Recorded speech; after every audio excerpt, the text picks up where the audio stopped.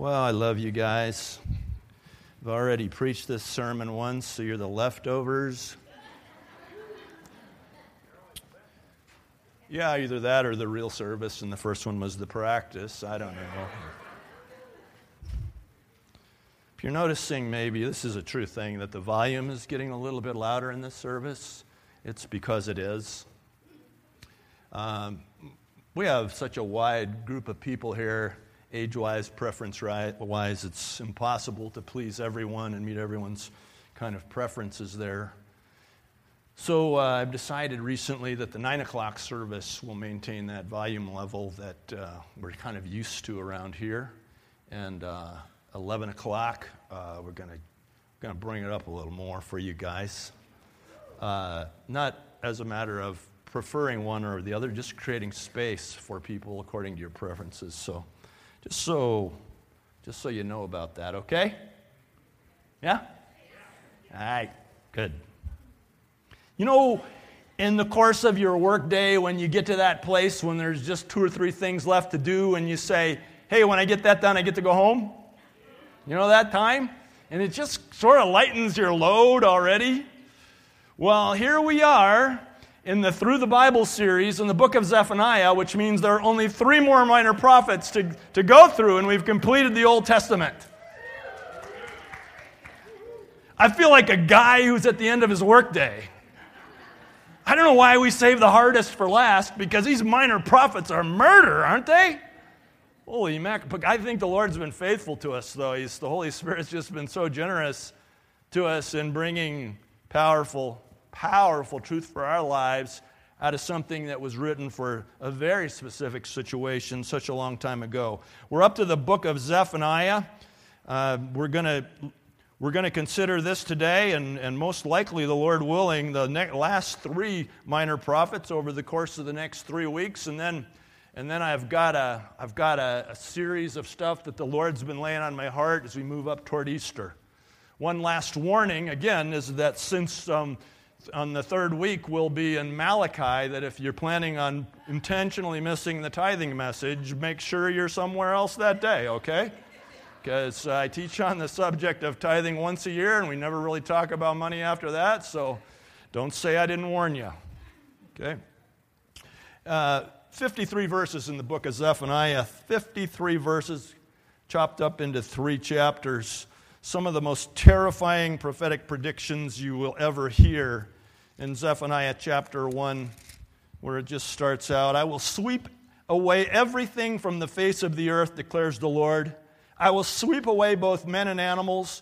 I will sweep away the birds of the air and the fish of the sea. The wicked will only have heaps of rubble when I cut off man from the face of the earth. That's tough, isn't it? That's a tough word. I am 100% certain that Joel Osteen has never preached from that passage. That's a tough word. But it was the word that needed to be heard on that day. It was the word of judgment that the people of Judah needed to hear. And you read through the book of Zephaniah, you get more of it.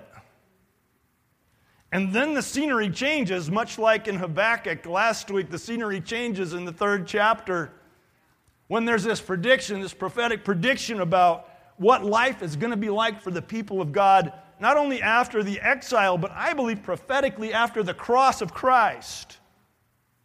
That whole thing is going to change so powerfully from that to this. Chapter 3, verse 14. Sing, O daughter of Zion, shout aloud, O Israel. Be glad and rejoice with all your heart, O daughter of Jerusalem. Well, that sounds different than the first couple of verses, right? The Lord has taken away your punishment. How has the Lord taken away our punishment? The cross of Christ. That Jesus took the penalty. That Jesus suffered the punishment that should have been ours. And so, in that way, the Lord has taken away our punishment. As we've talked about before, it wasn't that God just looked the other way on our sin. It's that God provided a perfect atonement for our sin. He didn't take away our punishment just to ignore it. He took away our punishment so that in His holiness, His own wrath, His own perfect, pure wrath, was poured out in the sacrifice of Jesus. But He took away our punishment. We've got to keep that in mind. I think it helps us to maintain our posture of humility before the Lord when we realize constantly the cost, the price that was paid. The next line in this celebration, He's taken away your punishment. He has turned back your enemy. He's turned him back. He's turned back your enemy. He's turned him back. Who is our enemy? Satan. Am I your enemy? Even when you're mad at me, I'm not your enemy. Even after I preach on tithing, I won't be your enemy. I'm still your brother. Satan is our only adversary. He's our only enemy. And the Bible says that Jesus Christ, the Son of Man, came to destroy the works of the enemy.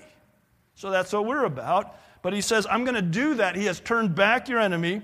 The Lord, the King of Israel, is with you. Never again will you fear any harm.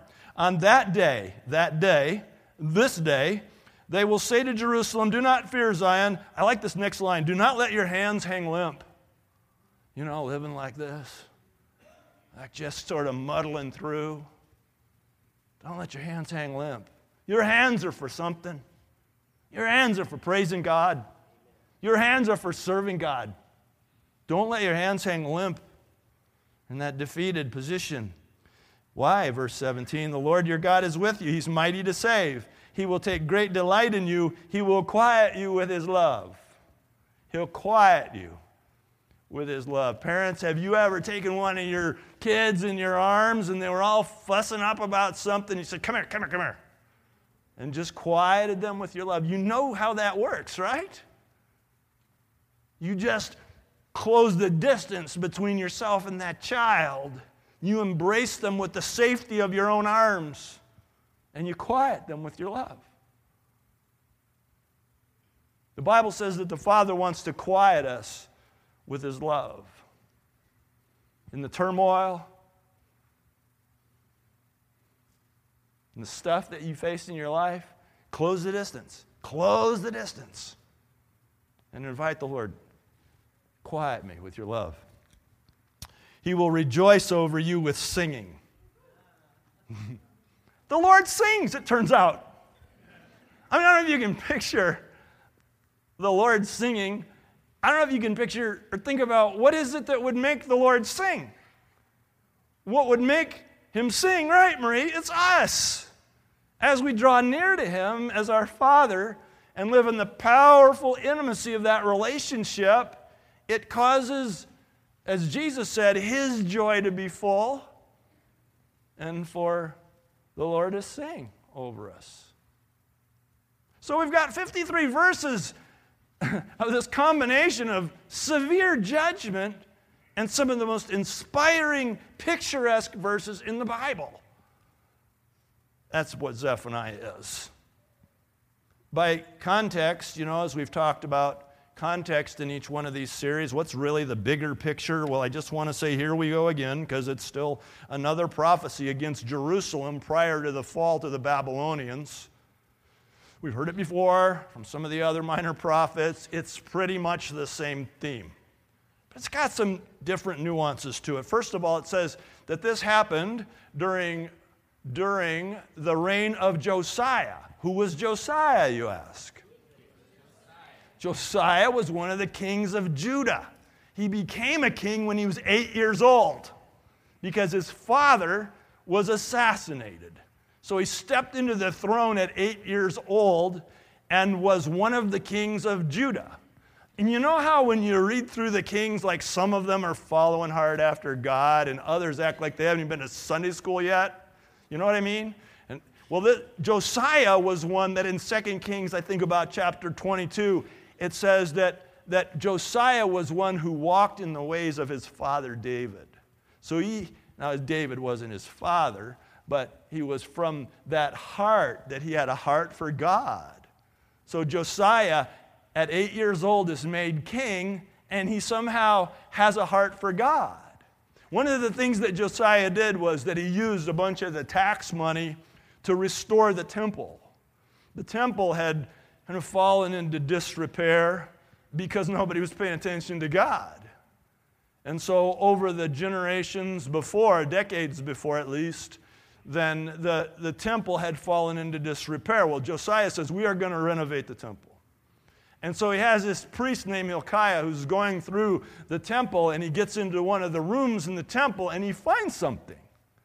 And he finds something, a scroll, and the scroll that's called the Book of the Law. And he's like, what's this? It was functionally the book of Deuteronomy. And so he takes it to King Josiah and say, look what I found, you, O king, who has a heart for God. Josiah looks at it, and in Hebrew, he goes, oy vey. Where has this been? Why hasn't anybody been paying attention to this? He consults a prophetess named Huldah and says, is this stuff for real? She says, yeah, it's for real. And so Josiah launches a series of reforms to cleanse the temple of all of its idolatrous articles. I mean, they were worshiping Baal. They were worshiping Molech, who would have required them to sacrifice children. All this stuff was in the temple. And so Josiah goes out with all of it, except for the articles of the one true living God, Yahweh. The one true living God. And so he reestablished all of that. That sounds pretty good, doesn't it? Problem, the people didn't pay that much attention to him.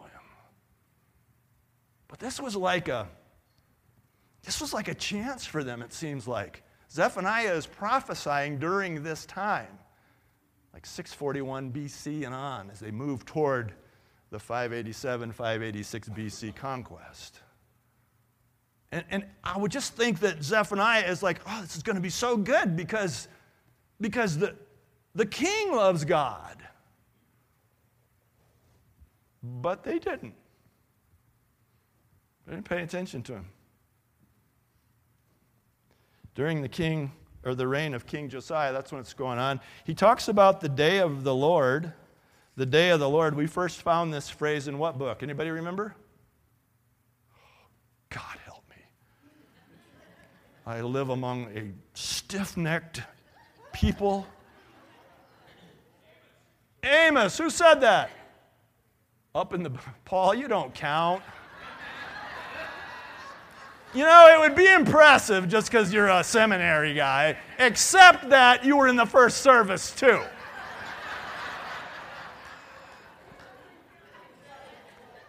Nice try. It was Amos. Everybody turn and give Paul up in the booth, prayer booth, a big hand there. All right. Sit down. All right. The day of the Lord was this concept that the Jewish people had, that there was going to come a day when God was going to come back and right all the wrongs and avenge the enemies of Israel, the people of Israel. By this time, Israel's already off in Nineveh, been captured already. Judah's the only one left. And so that was their thought, that God was going to come back and fix all this. Well, these minor prophets are coming on the scene using this day of the Lord phrase like, oh, he's coming back all right. And he's going to fix things, and you guys are going to be in the path of it because you've ignored God. And this was a profound, serious judgment. This also is worth noting that there was a widespread judgment throughout the region. You know, in that first couple of verses where I read that God said, I'm going to destroy the whole earth. Well, the whole earth is a phrase to the people of the region. You know, that would be the whole earth to them, if you will. And so in the book of Zephaniah, not only is Judah judged, but there are also 4 other nations, so a total of 5 nations are judged in the book of Zephaniah. And then, as we've seen in other of the minor prophets, that there's hope for the remnant. That there's, you know, God always has a remnant. That no matter how things are going on in the big scene, God has a remnant. God has a people. God has a people. Take heart, beloved. I know things are going really, really badly in some ways in our country. Stand firm. Stand firm. Be men and women of prayer. Be the remnant. Be the remnant. Because there's always hope for the remnant. Okay, so that looks not that different than what we've seen in the other minor prophets, right? So rather than just repeat stuff that I've given before, I prayed, so Lord, where is the hot spot? I went to one place, and I thought maybe the singing over us with rejoicing would be a cool place to go. And the Holy Spirit kept drawing me to Zephaniah chapter 1, verse 1. The very first verse. And this is the place where I think God really wants to speak to us from the book of Zephaniah, where it says, the word of the Lord came to Zephaniah, son of Cushai. And then it says, son of so-and-so, and son of, and goes on. The son of Cushai. I think we should start right there. I think we should start with the question, who's Cushai? Who is Cushai? It's pretty obvious. It's Zephaniah's father, right, okay? It's right there, okay? It is right there in front of you. Cushai is Zephaniah's father. You see how that, I just want you to get that really firmly in your mind before I go on. Very important. Okay, so, well, who's Cushai? What does Cushai mean? Well, Cushai means of or from Cush. Now that makes sense, right? Buckeyes, that makes sense, right? You identify yourself any place in the world by saying, I'm a Buckeye. And they know, sadly. Cushai is someone who is of or from Cush. Well, what's your next question? Where's Cush? See, you can do this. This isn't that hard. Cush, Cush, Cush. What do we know about Cush? What do we know? Where is Cush? Ethiopia? Africa? What? Wait a minute. Are you saying that Cush is a part of Africa? So are you saying that someone who is from Cush is an African? So are you saying, do we dare ask this next question? Was Zephaniah's father black? I can just feel the angst raised in this room. Huh? Among some, I'm not saying among all. Some of you are going, well, why not? And that's what I'm saying. Why not? He's son of Cushai, son of a Cushite. You remember when Moses got into a spat with his sister Miriam? What was the problem? He took for himself, the Bible says, a Cushite wife. What? Miriam got so cranked about that she started gossiping about him and taking him down, and the Lord took her to task. The Lord took her to task and took her in private and said, oh, Miriam, you like white better than dark? Okay, and the Bible says that God gave Miriam leprosy, but it was a leprosy and that her skin was white as snow. You like white better than black? Here you go. And God made his point, eh? I hope so. I hope you've been set free. Some of you were the unfortunate products of some terrible households that taught you to be prejudiced, that taught you to be bigoted in one direction or another. And it's wrong. I break it in the name of Jesus. I set you free from that stuff in the name of Jesus. Zephaniah was the son of Cushai. Well, where did these Cushites come from? That's what I want to know. Well, first time we encounter Cush is he's a grandson of Noah. You remember Noah? Have you got that far yet? So Noah, these people leave the ark.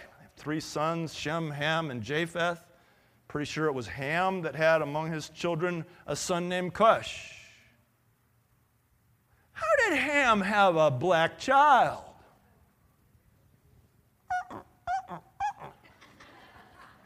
How How could that be? Because certainly Noah was white. All the pictures say so.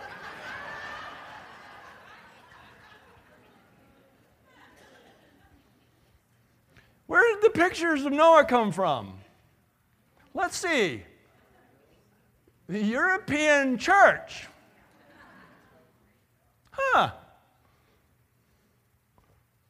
We are the product of European expansion, beloved. We as a church today are the product of white European expansion. No matter what your color is, we're the product of sitting in this room right now of white European expansion. The Protestant Reformation came as a result of objecting to, rebelling against the European Catholic Church. From that arose in a time when we were colonizing this nation, substantially white people coming for religious freedom, established it on a solid foundation, but found out that the work was pretty hard. So let's go kidnap ourselves from our people from Africa. Let's go take them in slavery. Let's own them and make them do the work. Does it make your stomach turn a little bit? Does it just make you want to repent for something you never did?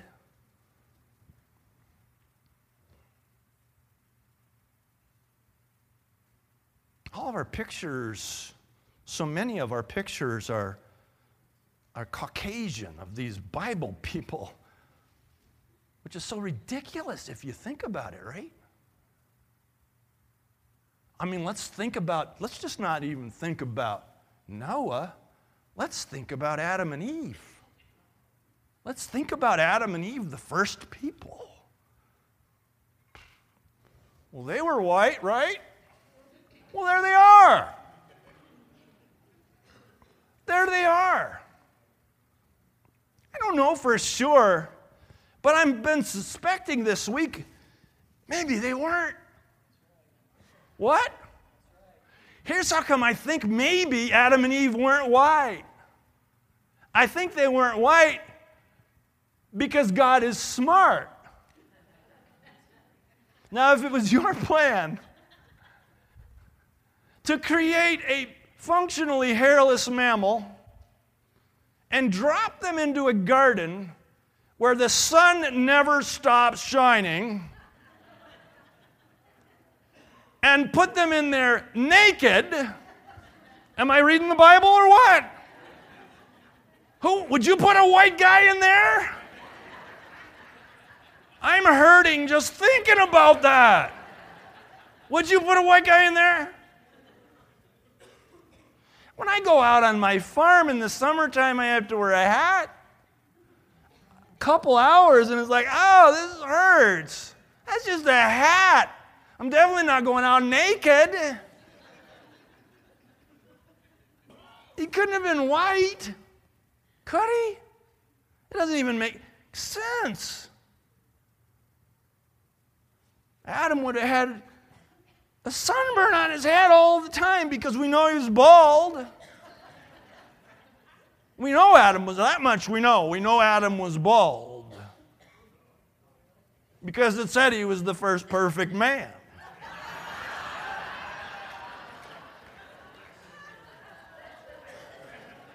God makes some perfect heads and mistakes he covers up with hair, right?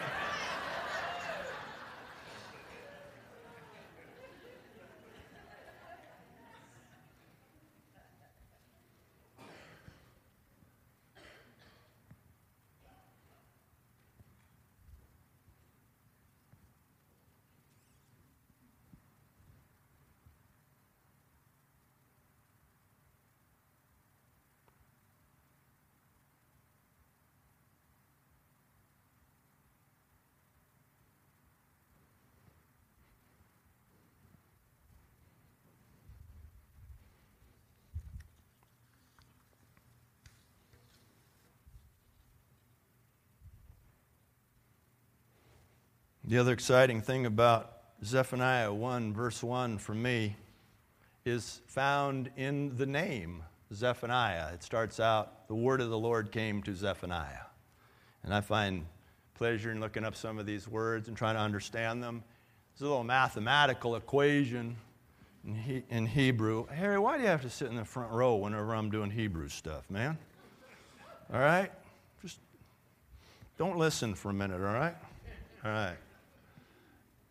Hebrew, the word Zephaniah is a combination, compound word, a connection of two words. Now, it's the Lord, which you see that in the Yah on the end, Zephaniah. We've seen that in some of the other prophets, haven't we? Their name often incorporates Elijah, Jeremiah. You know, that Yah is commonly abbreviation for Yahweh.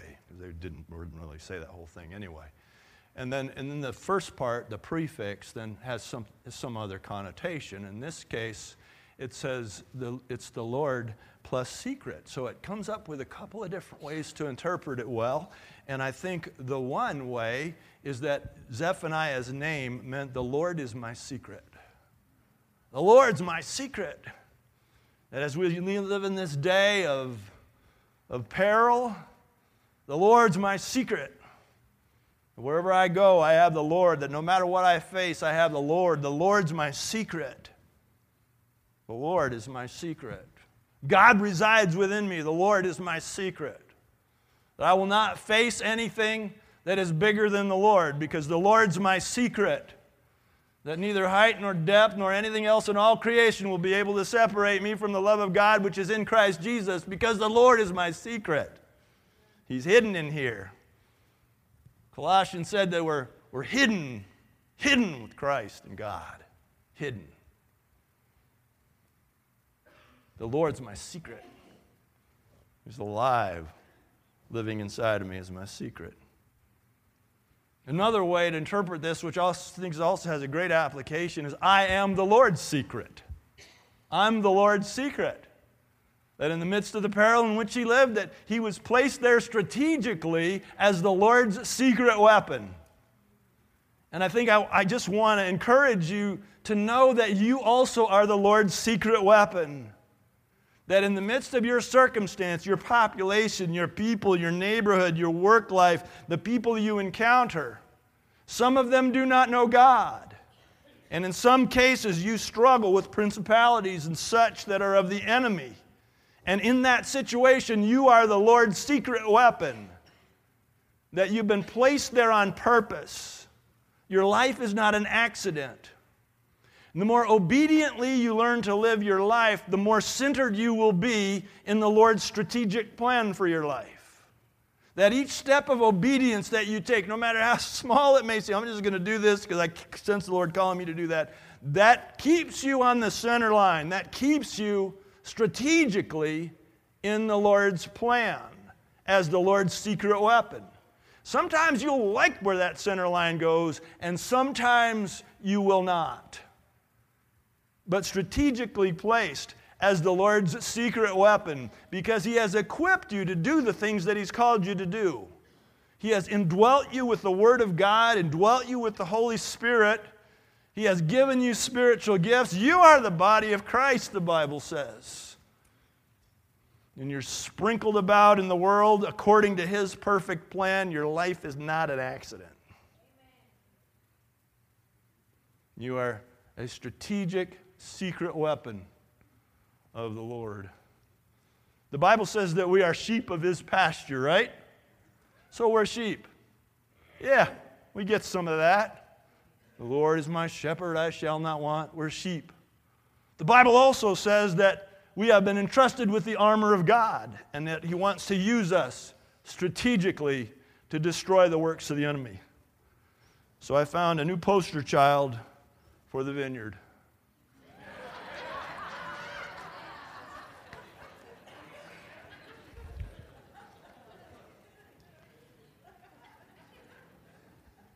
That's God's call on our life right there.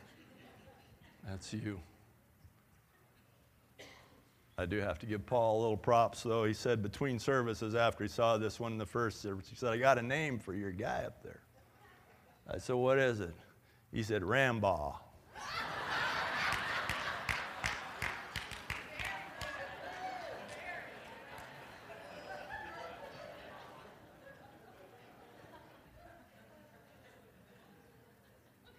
You know, whether you say I am the Lord, or the Lord is my secret, or I am the Lord's secret, I just want to close with some thoughts about tending to that secret place that you have with God.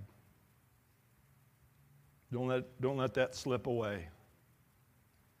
Because who we are in public is a reflection of who we've been in secret. I know there's a lot going on in your life and many, many things to compete for your 168 hours a week. I get that. But there's nothing more important for you than to meet with the Lord. Ask Him to speak to you through the power of His Word. What you do in secret. Call out for the issues that are present to you, that are on your heart. Every morning, 7 days a week, I get up before the birds do. And I sit in my chair, and the first thing I do, I don't start by praying for people, praying for you all. I start often for the first hour. I pray this little prayer. I say, Lord, I just want you to speak to me. And I just start reading. And He's very generous if we can incline our ears to Him. Then after that's done, then I go, okay, now I want to speak with you, please. What's your secret place like? You know, Jesus said this. Jesus said, but when you pray, go into your room, close the door, pray to your Father who's unseen. Then your Father who sees what is done in secret will reward you.